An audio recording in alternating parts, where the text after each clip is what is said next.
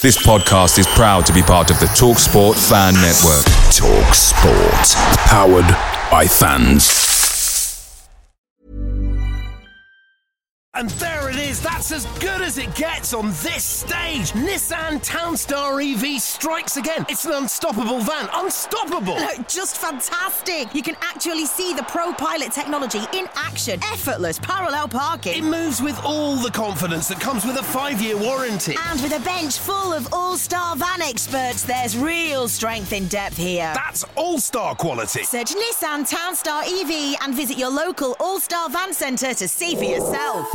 Terms and conditions apply. 5 years or 100,000 miles, whichever comes first. ProPilot is an advanced driver assist technology. Driver's responsibility to stay alert, drive safely, and control vehicle at all times. The TalkSport Fan Network is proudly supported by McDelivery, bringing you the food you love.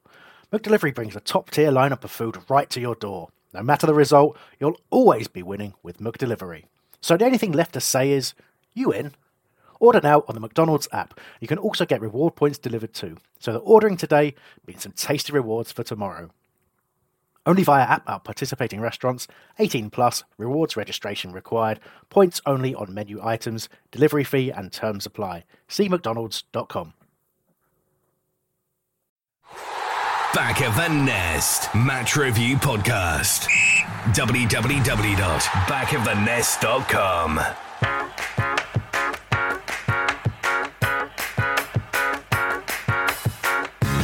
Hello and welcome to the Back of the Nest review show. I'm Chris Hamling, and today we're recording a very special podcast with zero preparation, directly reacting after the 2-0 defeat against Aston Villa. Myself and DR Konos will join you in just a moment. No paywall, no subscription. Back of the Nest. Fan-created podcasts, videos and articles. Free forever. I don't keep the raspberry in under any circumstances. That was like an edit point.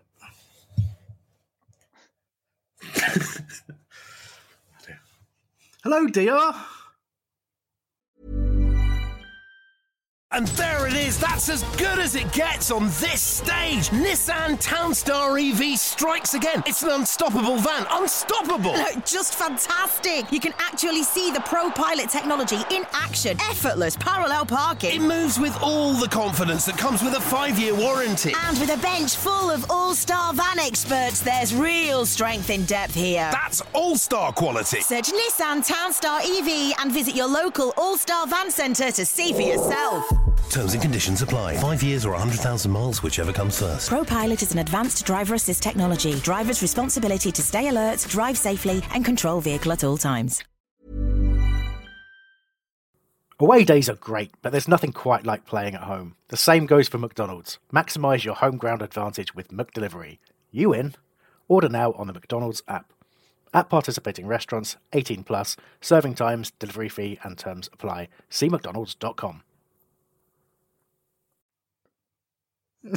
Nothing. You've gone on mute. Why have you gone on mute?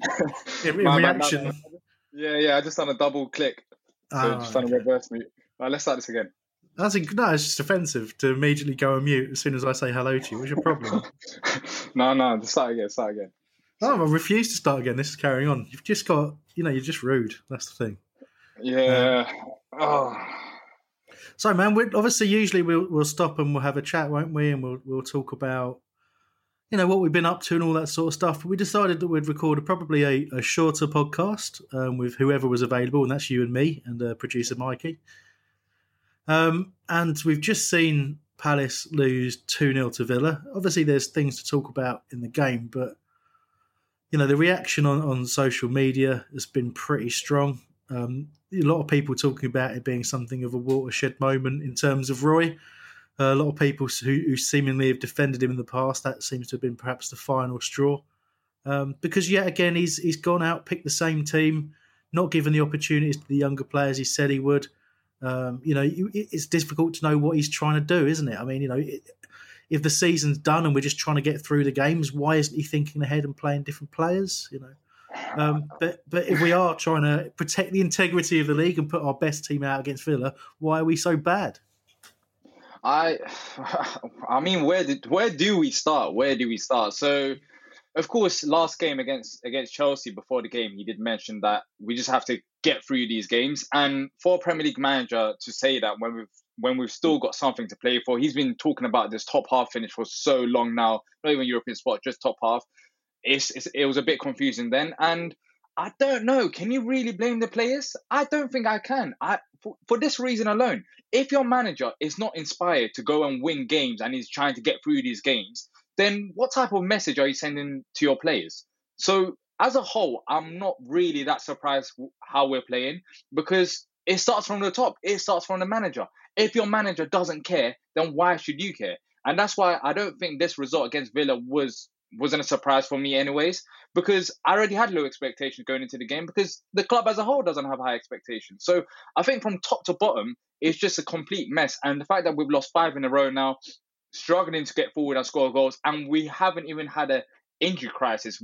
Today you look at our squad, we've got his best 11 out there. So what's the excuse? There isn't any excuse really. And you can lose games, but not like that. Not like that. That's just unacceptable. And the players should really look at themselves and the manager and say, what's next? What's next? Because I really don't know where we go from here. I could see us losing the rest of the games and not picking up a single point.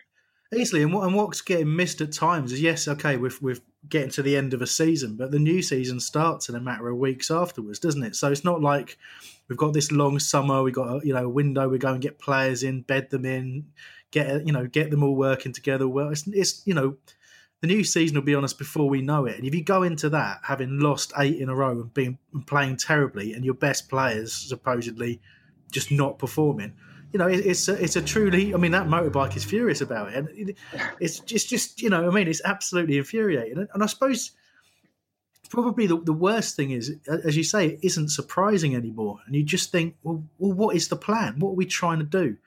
Look, I'm frustrated with Roy, and even before the game, me all season, I've been pretty fed up, and I've been trying every time there's like a glimmer of hope or a glimmer of light. I've tried to grab onto it and try to be positive, so I'm not just doing this show every week slating the guy or anything like that. But there's just nothing to cling on to anymore. There's no real hope, and there's things creeping out, isn't there, Deal? Like in the stats. So we haven't scored in 16 out of 37 games this season. We've won, that's 37 competitive games in all competitions, including failing to score against Derby and Colchester. We've won 6 games since October 2019. And, you start thinking about that, and people talk about, the stability under Roy and how long he's been with us, and how it's not been great. We've changed so many managers all the time. But it's starting to get indefensible. What is the plan? You mentioned a good point there. The plan with Roy is for him to keep us in a league, and he's done that comfortably this season. And for that reason, there was no reason to really sack Roy, because we haven't really struggled to stay up. We've been comfortable all season long, and at points even for 6 games ago against Bournemouth, we were talking about European spots. So we've been pretty comfortable. So you can't really sack him during the season. But let's say we lose these 8 games. It doesn't send a great sign, as you said. And Roy's job here is just to keep us up. And the way that it's going right now, I don't care if he's at the club next season. The players are not at it. He's not inspiring these players, clearly. And I've said this, well, I haven't said it, it's been in my head since day one, that these players that are backing Roy, they're doing it for PR. I genuinely don't believe that these players love playing for Roy. Why? Put yourself in Wilfried Zaha's position. Be Wilfried Zaha right now. You're Wilfried Zaha. Wait, I'm trying. Hold on. Yep, I'm there.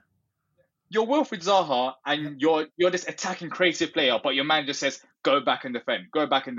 And that Wilfried Zaha is going to love playing for Roy Hodgson. That's not your role. Jordan Ayew's role. I see him back so many times. That is not his role. These players are getting told to do extra than what they're used to. And, all right, cool, Jordan Ayew might like Roy Hodgson for playing him, but as a whole, I just see it as a PR stunt. I don't think these players enjoy playing for Roy Hodgson as much as we don't enjoy watching the football, because we've seen it. Even Luka today, it's frustration. You saw the fouls he gave away against Grealish, and then after he went home, you could see it. He dropped the captain's armband, he gave it to Scott Dan, and then just walked off in disbelief. It just seemed like from top to bottom, whoever it is, there's no players out there that wants to play. And that is worrying. If you cannot inspire your players to play a game of Premier League football, then you are not doing a good job. You are not.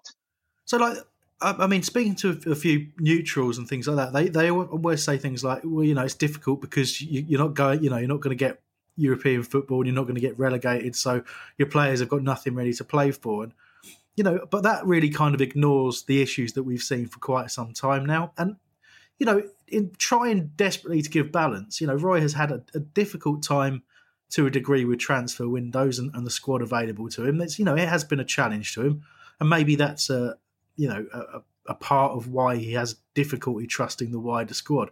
But just look at today. You know, once he'd made the actual changes and brought players on who have a point to prove, want to play football, want to show what they're capable of, and more importantly, they're younger and they've got sort of fresher legs, they can actually run around. You know, he's picking a team that looks absolutely shattered. Villa played 2 days after us, yet they look the fresher side. And yeah, they've got so much to play for because they're desperately clinging to their status in the Premier League. They spent a lot of money. It's real problems if they go down, and it still probably looks like they will, but there's still no excuse for what happened today. What happened against Burnley when we played them? They played a couple of days after us. They played against Man City. And when they came to Selhurst Park, the same thing happened. The same thing that happened against Villa happened there. And you're telling me this is a coincidence? This is not a coincidence. This is how you can blame the restart. You can blame that. But this is two teams that we faced that we should have been way more competitive with or against.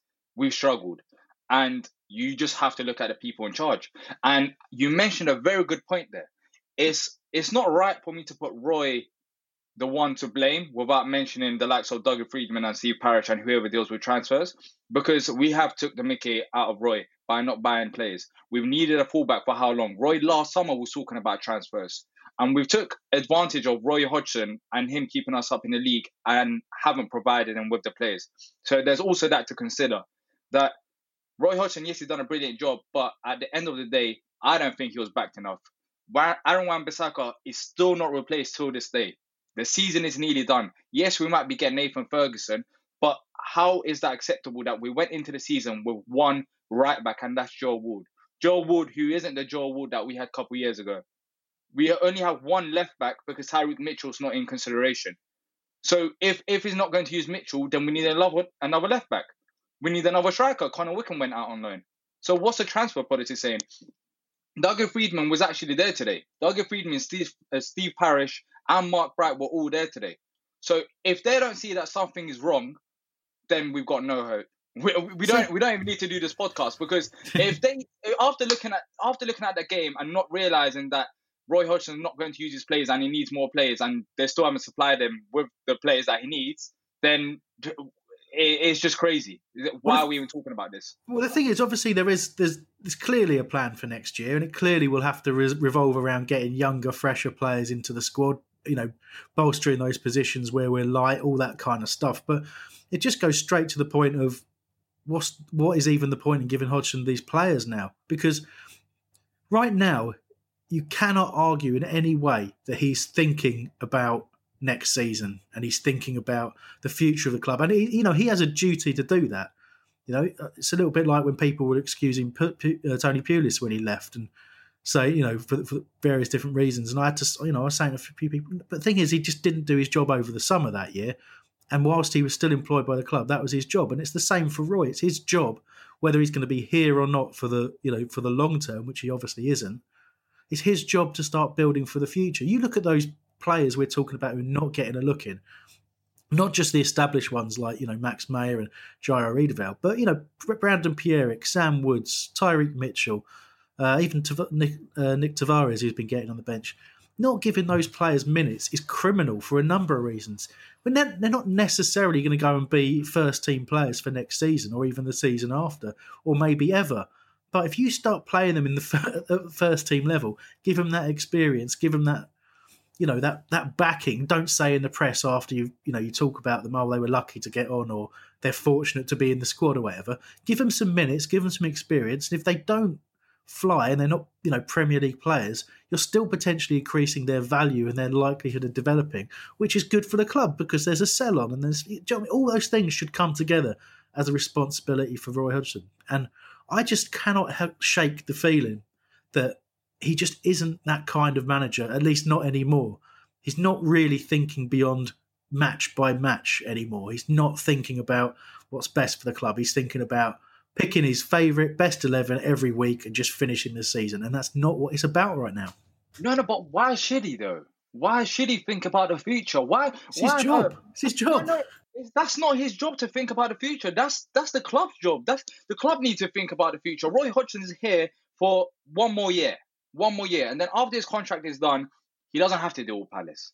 He hasn't been here. It's not like we've had Roy Hodgson, no Sir Alex Ferguson. It's not like we've had Roy Hodgson for 20 years at the club and he loves the club and he's looking at the future. He doesn't care. Right now, he needs results. He's caring about right now.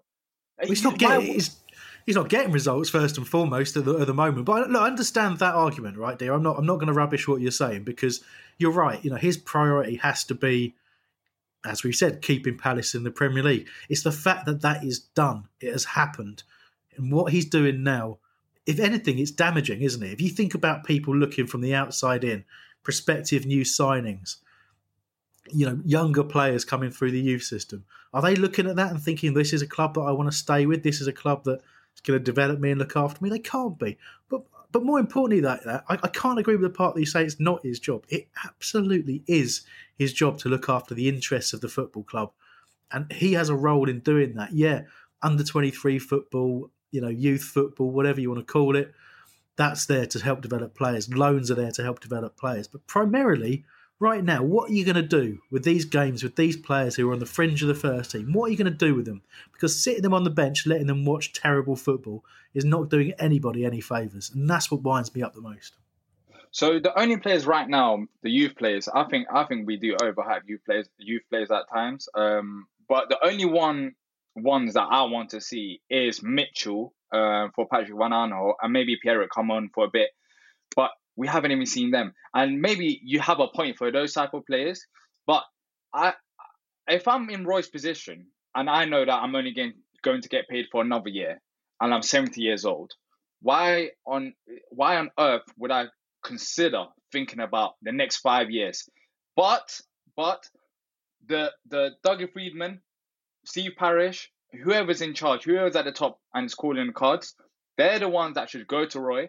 They're the ones that should say, look, Roy, we know that you got another year left. Can you start focusing on these players? And if Roy disagrees, then clearly there's a clash there.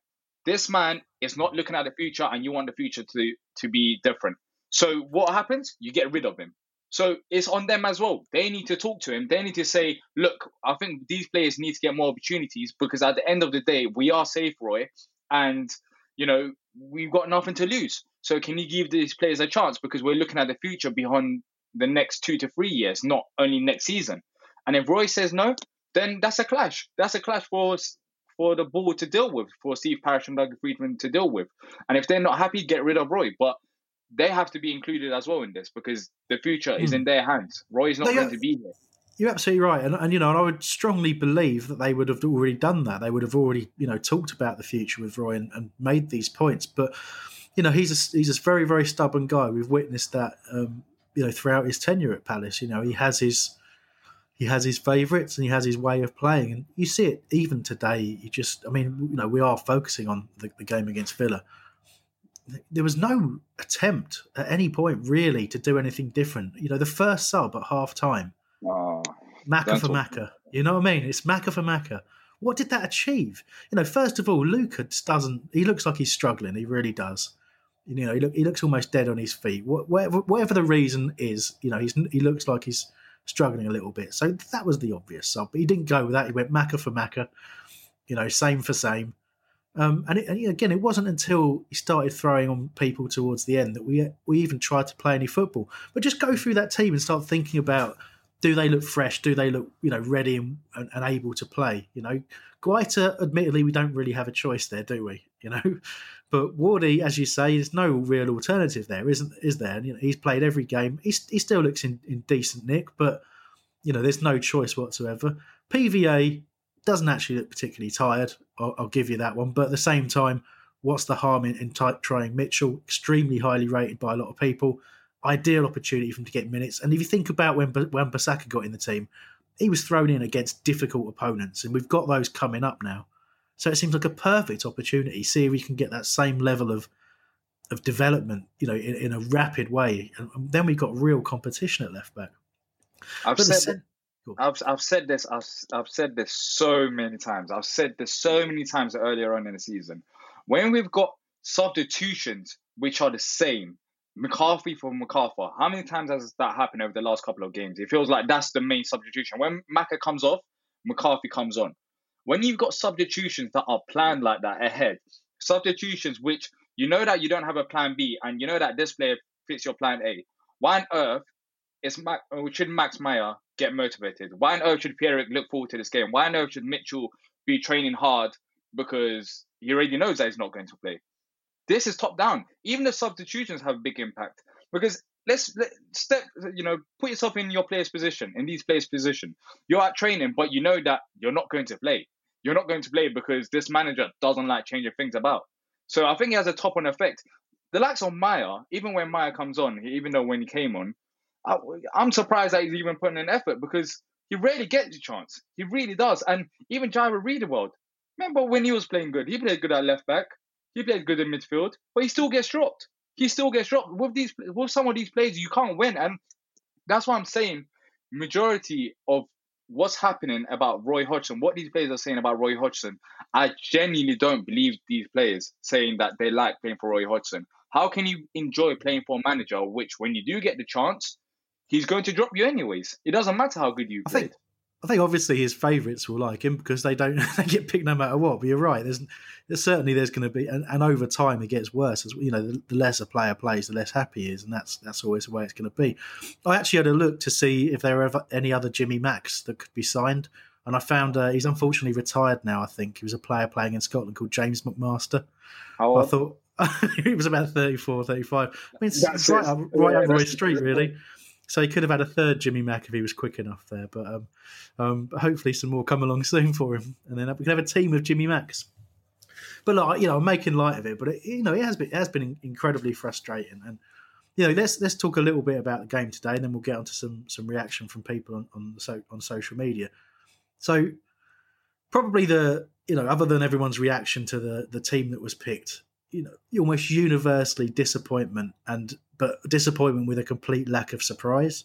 But you still hope, you're playing a team that have struggled all year, and have struggled since the restart in particular. So you're just hopeful that, that team with that level of cohesion and that level of preparation would have done something. And we did get, it wasn't the best of starts to the game, but we did get a goal, didn't we? And thoughts on that disallowed goal from Sacco? My thoughts. It was clear by VAR that they were basically trying to help Villa because they've been against them over the last few games. That's really it, because that was not a handball. It's not rocket science. You go on social media, everyone is confused. It's not Palace fans. Everyone is confused.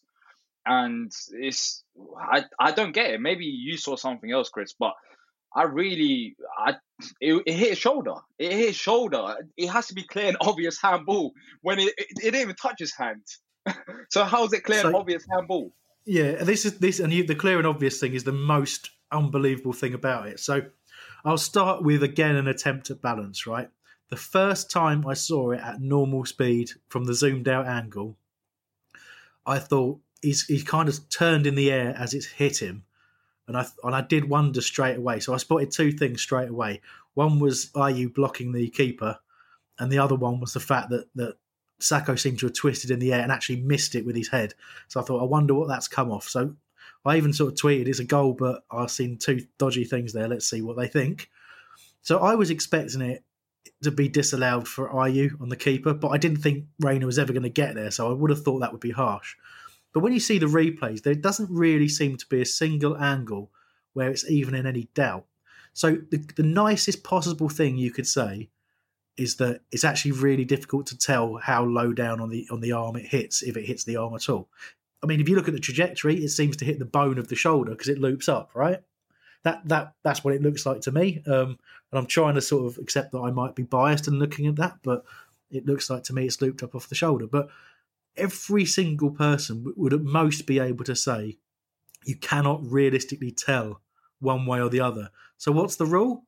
What did the referee give? A goal. Is there enough evidence to overturn it? No. Therefore, it stays a goal. That's the answer. It's pathetic. It's absolutely pathetic.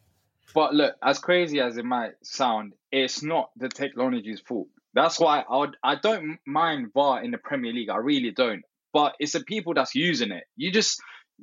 Best league in the world with I don't know how to describe these referees without sounding rude or saying a harsh word, so I'll just keep quiet. But they're not set for this. They're really not set for this. The referee should go to the screen. Why don't you use the screens?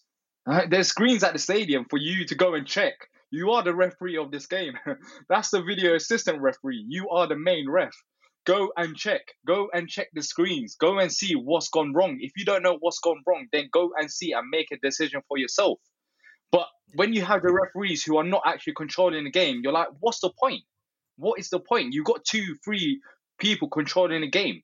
Of course, you're going to have conflict. But at the end of the day, if you're the ref of this game, you should have the final decision. VAR is there to help you. VAR said no. All right, VAR, you said no. Let me go and have a check because I thought that was a goal. Because the referee didn't say anything. I didn't see the assistant say anything. So it was a goal, according to them. But VAR said no. So you're like, all right, it shouldn't be a goal. That's the Premier League's fault. You have to check the screens. Yeah, I agree with that, and I still don't know why they don't do it. They do it in Champions League, don't they? More often than not, and we've seen it a couple of times, even for us, when someone's gone and had a look and see if it was a penalty or not.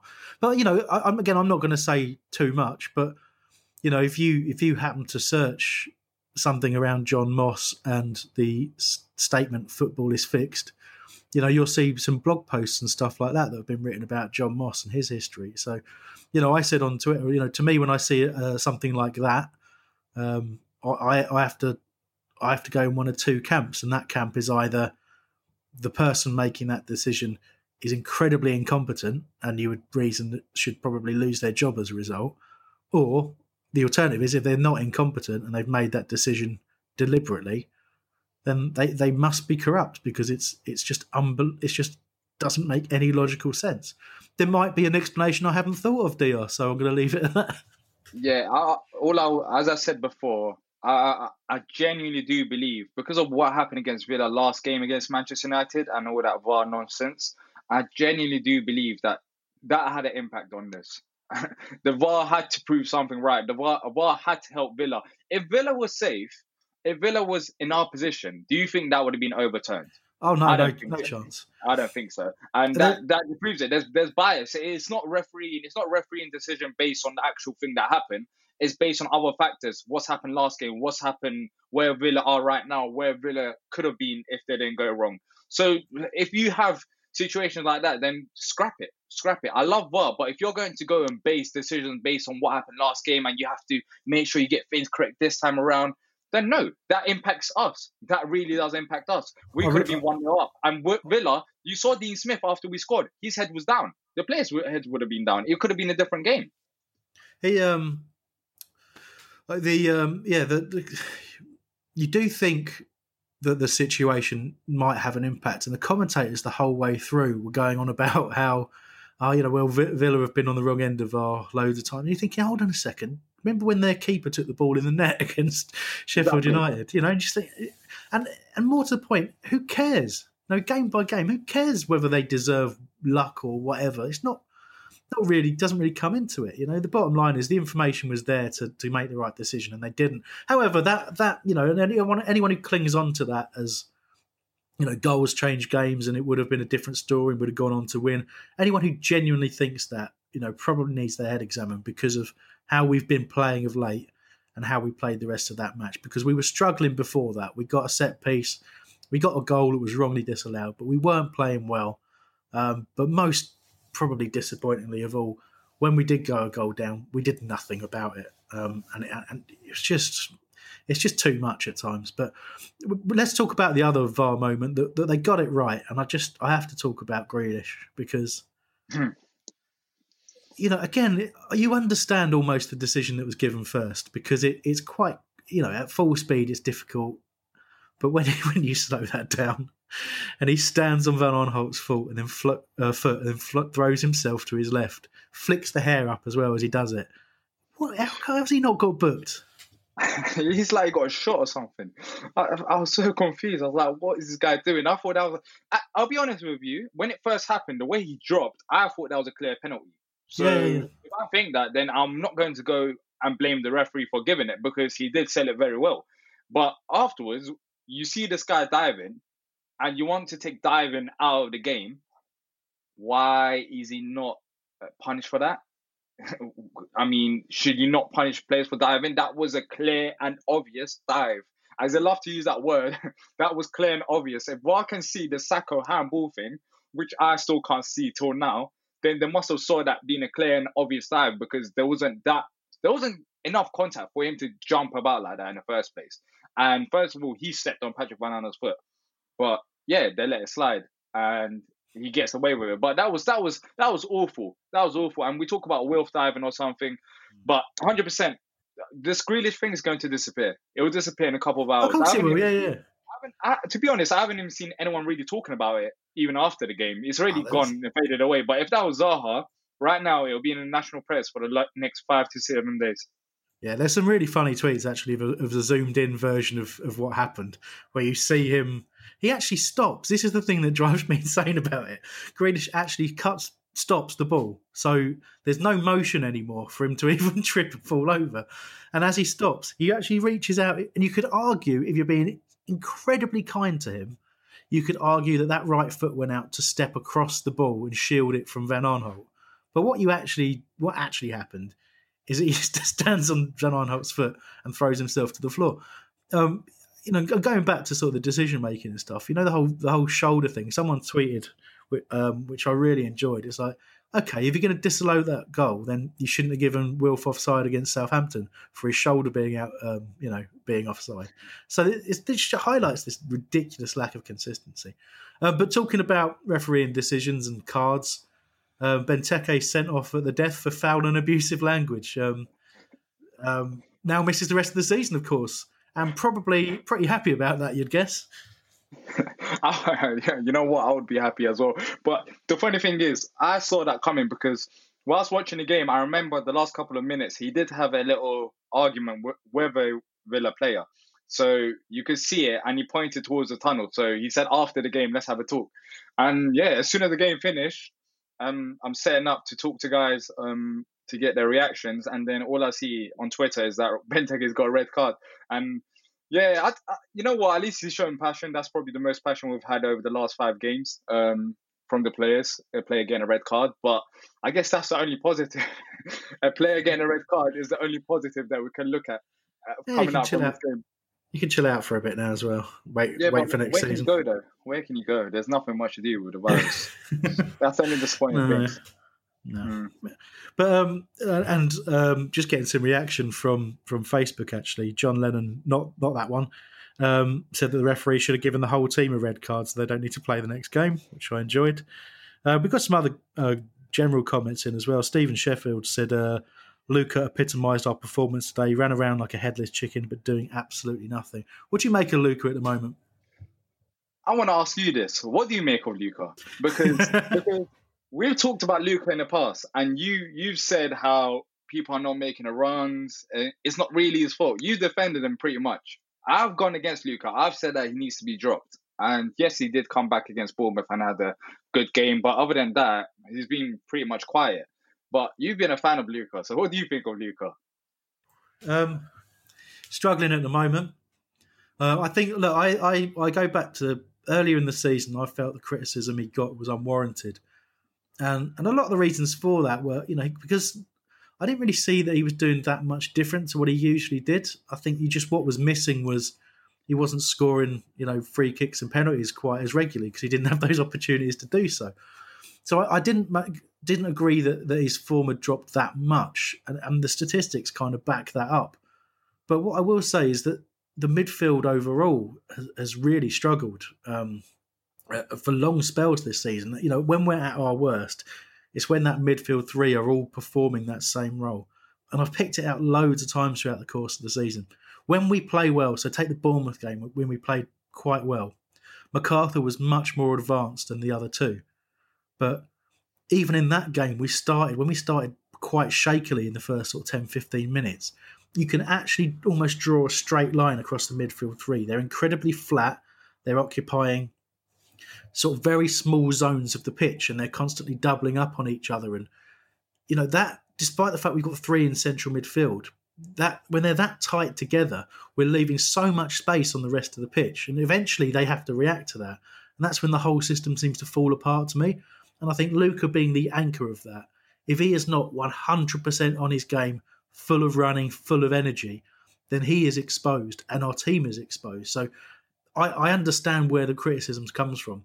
But I think these last few games, he has definitely been poor. You know, he has really struggled. He looks knackered. He looks like, well, a lot of the team look like they're playing in pre-season. You know, that's what I'd equate it to. You go and watch those friendlies in pre-season. You're all excited about football being back and, you know, how people might be shaping up and all that sort of stuff. But generally speaking, you watch terrible football where people are just going through the motions trying to get their fitness. And that's what it feels like we're watching, and probably none more so than Luca.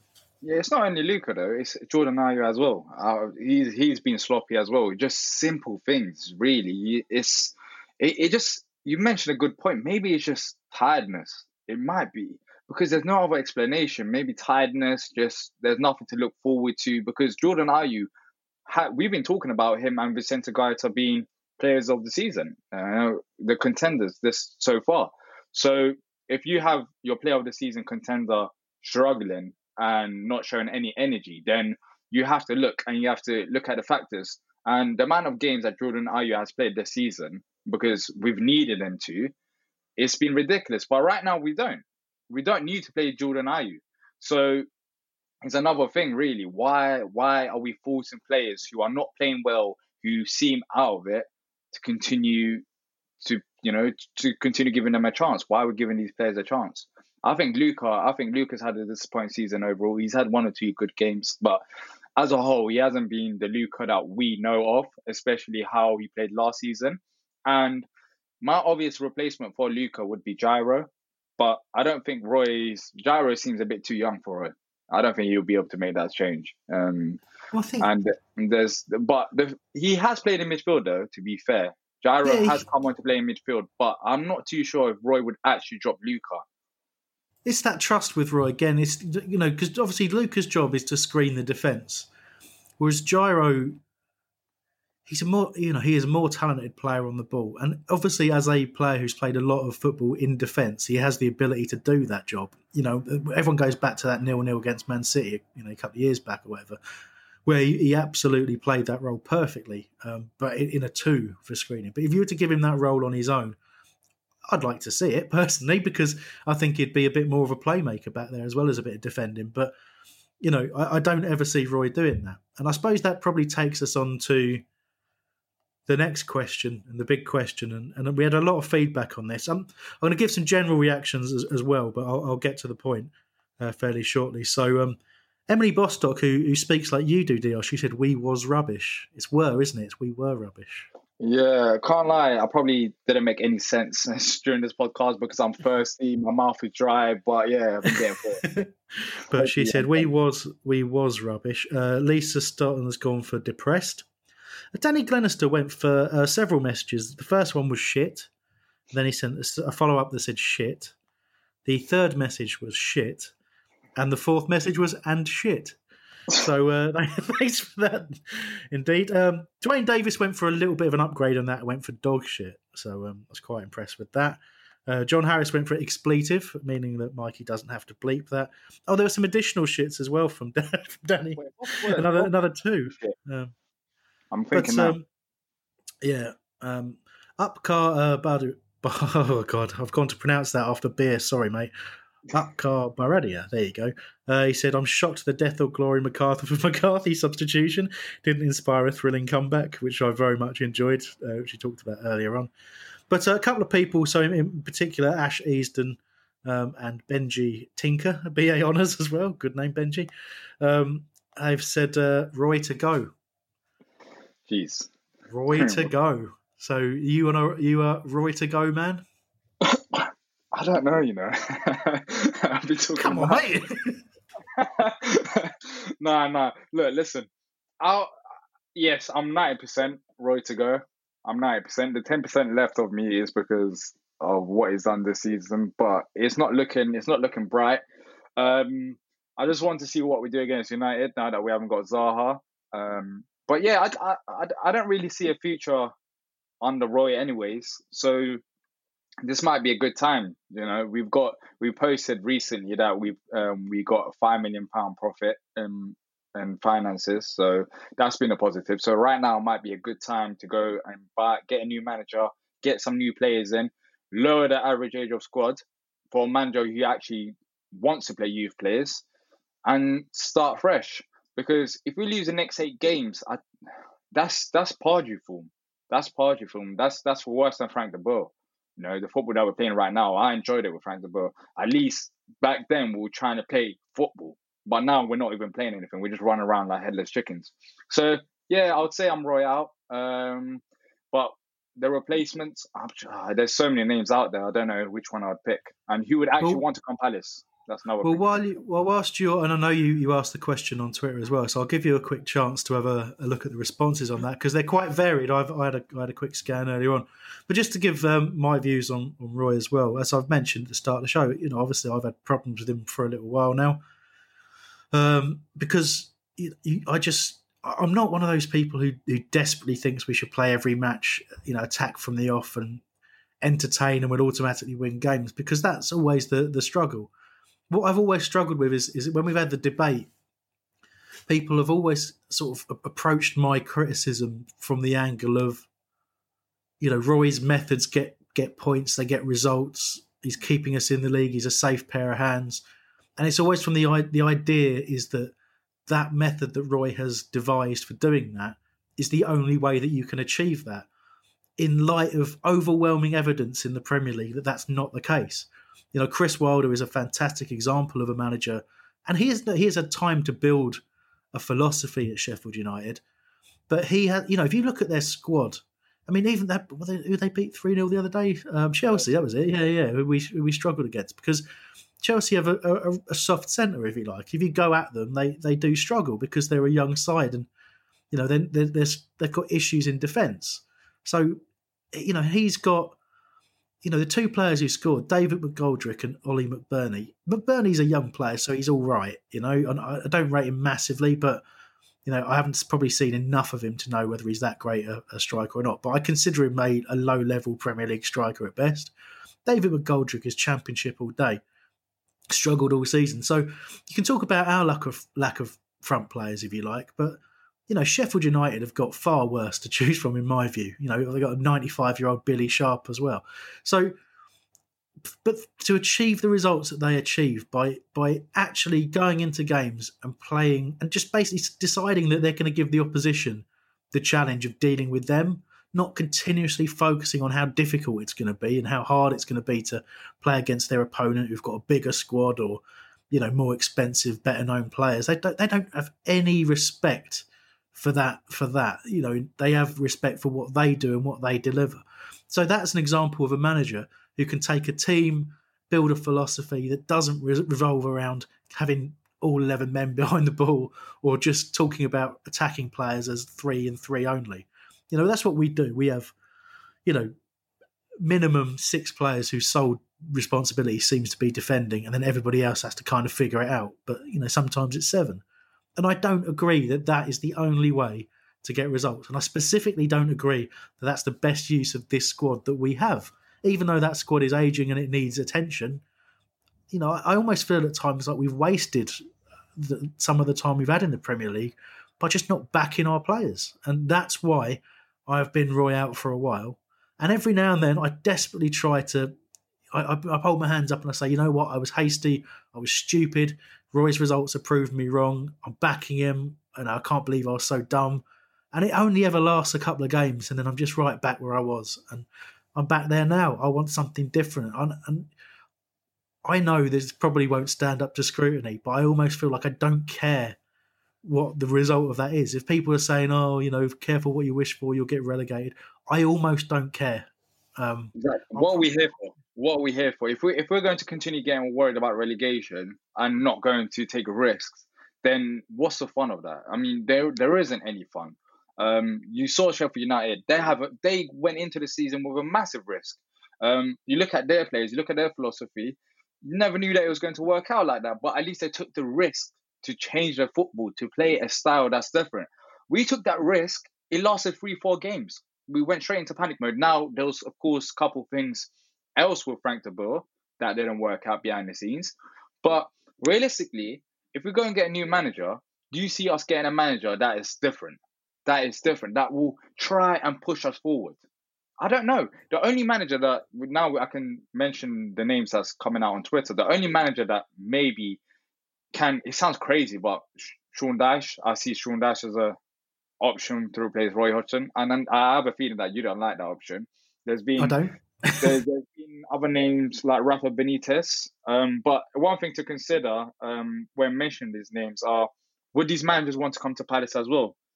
So there's Rafa Benitez, David Wagner, Steven Gerrard, Jedi, who just retired, Pochettino, Doug Friedman, Big Sam, Chris Hughton, Sean Derry till the end of the season. They're getting Dyche in. They're just Alan Pardew. I don't know if some of these are serious. Some of them might not be. There's some interesting suggestions in there. And the other thing is as well, but you think about, I like Daniel Farke at Norwich. I really do. I think he would be a great fit for us personally. I'm a bit worried about him. I think they've got a better team than they've shown this season. I think Norwich should have done way better than that. They've got young players. They've got players with talent like Campbell, like Max Aarons, like Brian Dia, who's a creative force going forward. And he still hasn't... I like his philosophy, don't get me wrong. His philosophy is exciting, but it's worrying because I think he had a decent enough squad to at least challenge a bit more, but look at them in the league. They went down so comfortably. Yeah, I think they just had a little bit of naivety, and he had that lack of experience, didn't he, at Premier League level? I think this year would have done him good, and I'd be really interested to see what he could build, because that's what he did with Norwich, and he gave young players opportunities as well. That's why I like him. But I appreciate the challenge as well, because obviously you're right. They had a decent squad, but I think once Pookie stopped scoring, I think they were always going to struggle. But what I'm getting at is, who had heard of him a couple of years ago? Who had heard of, a fair few managers a couple of years ago? It doesn't have to be a name it's about doing your research, looking around and finding the right person. But, Dyche is doing a fabulous job at Burnley. I just don't know if his methods that I've read about would fit with the style and ethos of Crystal Palace. You're worried. Being where we are, being the group that we have, the background that we have.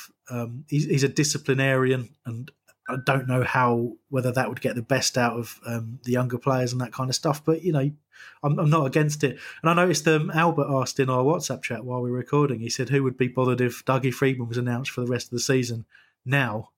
And pretty much everyone's saying no one would be bothered. They'd be relatively happy. How would you feel? I wouldn't mind that, because there needs to be a change. I don't care who it is at this point. Well, yeah, I do to a certain degree. I don't want anyone that's not really that exciting. I don't mind the names on the list, apart from a few that were trolling, I guess, like Pardew and all of that. But I wouldn't mind Dougie till the end of the season. But do you see the board sacking Roy? I don't. Because it costs financially as well. You just signed a new contract extension for another year, so if you're going to sack him, then you're going to have to pay him that. But then I guess if you're going, they have to make a decision. Do they want Roy here for next season? If they don't, then you might as well do it now and maybe put Dougie till the end of the season and then get someone else or see what happens. But it has to happen now. It has to happen sooner rather than later, because as you said, the new season isn't going to be a couple months later. It's going to be a couple weeks later. It's going to start straight away. And if we go into a new season with this type of form and with the same manager, then there are worrying times ahead for Palace. I really do believe that, because I don't really see us surviving. Me neither. With the same setup that we've got now, playing the same way, even bring new players in. I don't have any faith that they'll be used unless they're 27, 28 years old maximum, with Premier League experience. I think that's what Roy wants, and I don't think that's the way we can afford to go. But I think if Roy is to go, the way to do it won't really be to sack him, in my view. I don't think that's what would happen.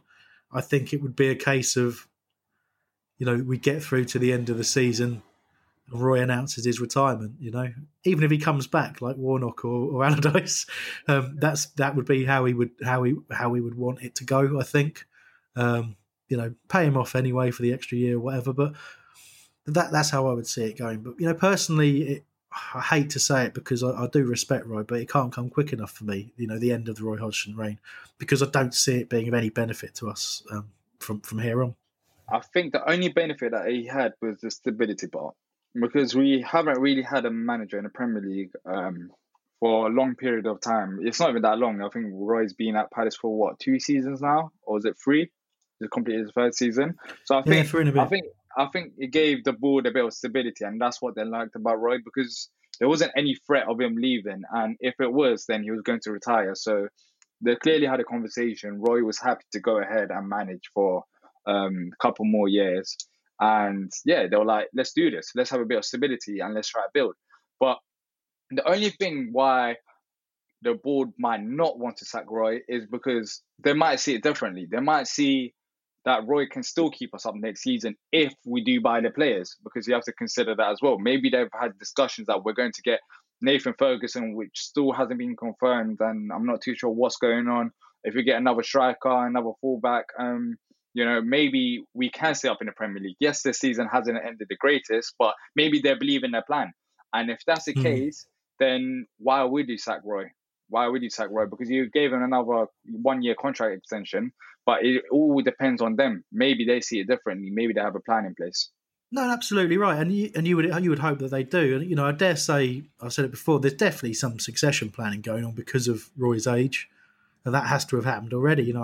Probably people have even been spoken to, and that is entirely speculation. But there will be a plan in place. There is a plan in place for a transition. I'm absolutely sure of that.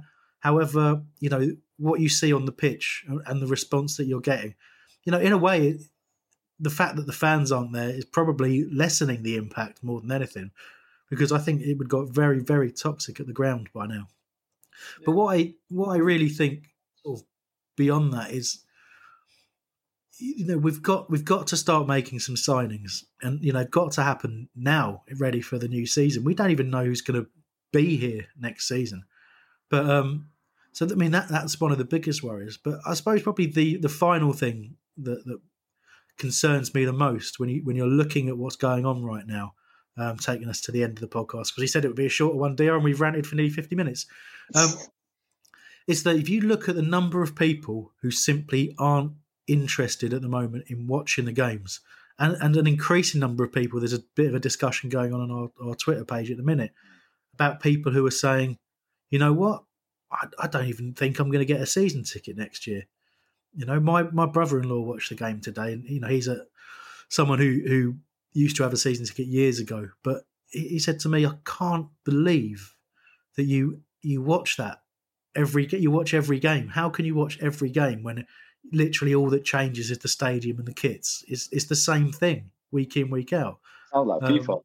Exactly right. Yeah, it is. So when there's that sort of volume of people whose mentality has gone to that, they can't all be wrong. They can't all be kidding themselves and not seeing the perspective and the bigger picture and not understanding the club vision. The bottom line is, when there's that many people this disillusioned by it, something is wrong, and we can't get away from that. There is something wrong right now. Yeah, maybe that's the only factor that might waken up the board and say, wait, hold up, why are fans not renewing? Is this a genuine concern? Because when money's involved, then the conversation is different, because that matters a lot to these high profile people at the club. So maybe that is one aspect which they might consider. But right now, we're not even talking about season tickets. There's nothing to suggest that we'll be at game next season. The club haven't released anything. So for people who are saying that they won't be renewing their season tickets, well, there might be nothing to renew. So in that aspect, they might be comfortable, because they wouldn't have to worry about fans coming to the game or not coming to the game and being toxic.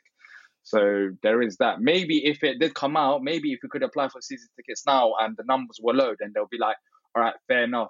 Something needs to change. But because there's nothing out there to actually suggest a big change could happen in terms of attendance to the games, they might not consider it as serious threat because you actually don't know the numbers. So I think they'll brush that apart for now anyways. Yeah, definitely. I mean, look, whatever the case, there's obviously things that we aren't party to as fans in terms of, as you say, the discussions and the plan for next year. You know, what's going on now might not be anything like a surprise to the board. They might be of the same opinion that, you know, let's just get through the games. It's not really important right now. We'll put a decent team out every week, and we'll you know, the plan kicks in when this is all over. They might be thinking that. I don't think so, but they might be. But, you know, where I am at the minute is whenever we're allowed back at games, I'm more looking forward to my under-23 season ticket than my first team season ticket. I you know, in a way, I can't wait to go and have a watch of the young players not managed by Roy. And seeing how they get on, thinking about development, thinking about the future, not having to live in the boring, uninspiring present right now. You know what? I don't even blame you one bit. I think, look, to top it off, I think what the board wanted was the new stadium to get built, the new stand, the new academy facilities, and once they were all done, Roy Hodgson could go, and a new manager and a new start could happen at Crystal Palace. So one of the two things has happened. We are building the new academy facility. We've got Cat 1 academy approval, which is massive in terms of being able to attract the best players, because you'll be playing against the big boys. But the other thing is the stadium expansion. Now, what's going on with that? Of course, it's not going to be easy, but I remember going to the actual event and they said it was going to start, during the summer? And that was, 2-3 years ago? And I know we're edging closer now, but maybe that's why they're giving Roy these little extensions, because they want that to be done and dusted. So once we get a new manager and play a new type of football, we start a new fresh page. But that hasn't happened yet. And I feel like they're waiting on that, but that could be a risk because we might end up getting a new stadium, new stand built with no Premier League football to play, which would be a disaster. Yeah, that's an interesting point you make, and you know, obviously, the finances involved in building that new stand and paying off Sainsbury's whatever they need to be paid off or whatever. You know, that's staying in the Premier League to be able to afford to do that is vital, and arguably once you can afford it and pay for it, it's possibly less pressure in staying in the Premier League, although still loads, because obviously it'd be something of a financial disaster for those who own the club if we were to get relegated. And at the very least not come straight back very quickly. But that's all kind of by the by. Anyway, Dale, we've done pretty well there. Got a lot off my chest. I feel a little bit calmer now. Don't know about you? Yeah, my mouth is still dry, so sorry if I don't make no pronounce words and stuff. I finished a whole 1.5 litre bottle, and yeah, it's still dry. I'm not even lying. Look, it's right here. Like, there's nothing in it. I love the fact that having a dry mouth means that you might not make sense. I enjoy that. No. What about the pronunciations, like, and all that? I don't know. I don't know. I never really pay attention to how you say words anymore. Yeah. You just don't know what the hell you're doing, do you? Yeah. We'll see what happens with Palace. I guess 3 more games of that mess, and then hopefully something different. New players, new something. New something. Yeah. New Premier League board, new I don't know, new referees. Yeah, new referees. I was saying, I can't wait for robot referees. Get rid of the humans. That's what I say. I don't know if that worked there. Don't disrespect robots. No, to be fair, right now it seems like we have got robots. They seem like their function to be biased towards their views. So. Shit robots. Yeah, all right. All right. Well, thanks, DR. Much appreciated for your time today. And you've been busy recording videos as well, so it's been a long slog for you today. So thank you very much. Yeah, talking about that shit. Yeah, exactly. We've done well to motivate ourselves. Thanks to Mikey for producing. You for listening. Obviously, loads of comments that are on socials and stuff that we didn't get to, but we've been reading loads of them, and they're quite cathartic as well, and often very amusing. So thanks for those. The preview guys will be back probably, I would guess, at some point after the game against Man United on Thursday to do a review of that, and I don't think they're going to get round to previewing it beforehand. Just a quick nod. What do you think about the Man United game, DR? Let's preview it now. Going to lose, right? Yeah, Wolf is not going to be there. Benteke is out. Pierre-Eric could probably still play for Handballs. I look forward to James McArthur up front. That's what James McArthur out the wing with who? With McCarthy. Both of them pushing forward. We're missing Jeff Schlupp. That's all I've got to say on it. Anyway, Thanks everyone. See you later then. Bye. It's the 90th minute. All your mates are round. You've got your McNugget share boxes ready to go. Your mate's already got booked for double dipping, and you steal the last nugget, snatching all 3 points. Perfect. Order McDelivery now on the McDonald's app. You in? At participating restaurants, 18 plus, serving times, delivery fee, and terms apply. See mcdonalds.com. And there it is, that's as good as it gets on this stage. Nissan Townstar EV strikes again. It's an unstoppable van, unstoppable. Just fantastic. You can actually see the ProPilot technology in action. Effortless parallel parking. It moves with all the confidence that comes with a 5-year warranty. And with a bench full of all-star van experts, there's real strength in depth here. That's all-star quality. Search Nissan Townstar EV and visit your local all-star van centre to see for yourself. Terms and conditions apply. 5 years or 100,000 miles, whichever comes first. ProPilot is an advanced driver assist technology. Driver's responsibility to stay alert, drive safely, and control vehicle at all times. This podcast is proud to be part of the TalkSport Fan Network. TalkSport. Powered by fans.